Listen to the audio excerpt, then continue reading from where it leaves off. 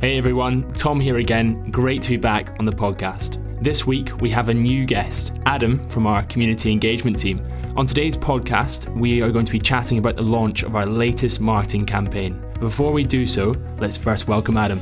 Hi everyone, my name is Adam. I've just joined the team here at Uber to lead our community engagement for the UKI business. I'm originally from Leeds, but now call North London home, and I'm really excited to join the team.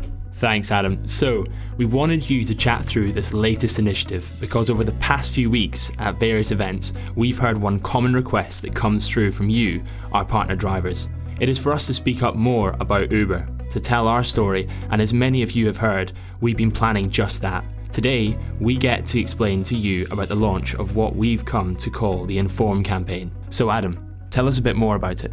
Thanks, Tom. Sure. The aim of this campaign is to address a few key topics in an open and honest way. To do that, we've launched the Inform campaign, which includes a dedicated website focused around a number of key messages. Many of the topics we've fixed on are as a direct result of your feedback and are subjects you have asked us to speak about a bit more. Yeah, I really love this. So what would some of the messages be, Adam? Sure. We talk about the basics of the Uber app and things like how to get a ride at the touch of a button. More importantly, we've also looked into more detailed topics. For example, the process you have to go through to become an Uber partner driver, including ensuring you are fully background checked and licensed. It also dives into the flexibility the app offers to you, a topic that we know is really important. And what other messages can be found there? Yeah, we dive into many of the features that the Uber app delivers to riders, such as to help their overall experience and to ensure they feel safe and secure. This includes providing riders with all the important details, including know their driver before they arrive. The campaign also gives us the opportunity to set out our commitment to making the environment greener with our Clean Air Fund. Great, so it clearly covers a full range of topics. I guess the main question our partner drivers would have right now is, how are we going to communicate this to riders? Absolutely, Tom. It's a really important question. So we're going to set it up to allow the website to be discovered when people have questions about us via different search engines like Google and get the message out via social media.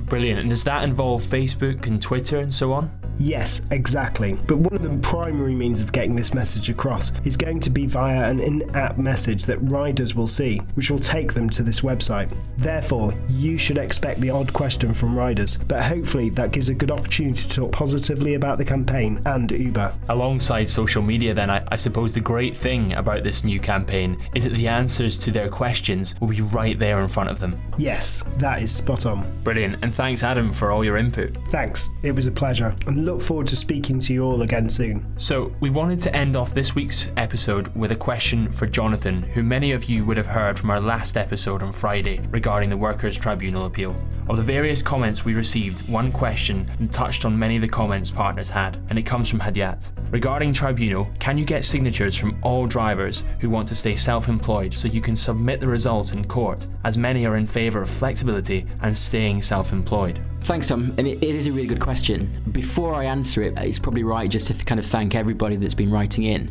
I know in recent podcasts we've been asking drivers who support the arguments that we're running to write in and express that support, and it's actually been quite overwhelming, the number of drivers that have written in to support the case that we're running, that we're fighting on their behalf, and are telling us in various different ways, firstly that they value the self-employed status that they've chosen, and also they don't support the claim that's being run.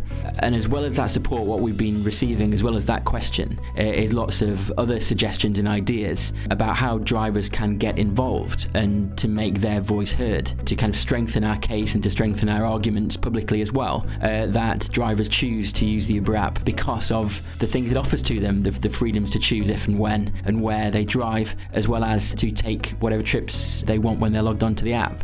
Going back specifically to the suggestion that it may be great to collate signatures or greater support from drivers that we can use publicly, that is a very, very good suggestion. It's been something we've been thinking about, and that thinking has accelerated based on the number of messages we've received recently from drivers. And so right now we don't have a formalised way to bring this out, but it's absolutely something we are thinking about and intend to do. And so when we come to formalise that, we will be reaching out to all of you you to try and formalise your support for the case, so we can use that to make it known that drivers choose Uber because of the self-employed status that it brings, and that they support the case. And so my ask would just be to bear with us. This is something we're looking to do, and we will be in touch to tell you how you can make your voice heard. Thanks, Jonathan. And so on that note, it brings us to the end of another episode. Thanks everyone for joining, and as usual, please do send us your questions and thoughts to t.uber.com/UK podcasts. Thanks again all, and have a great week.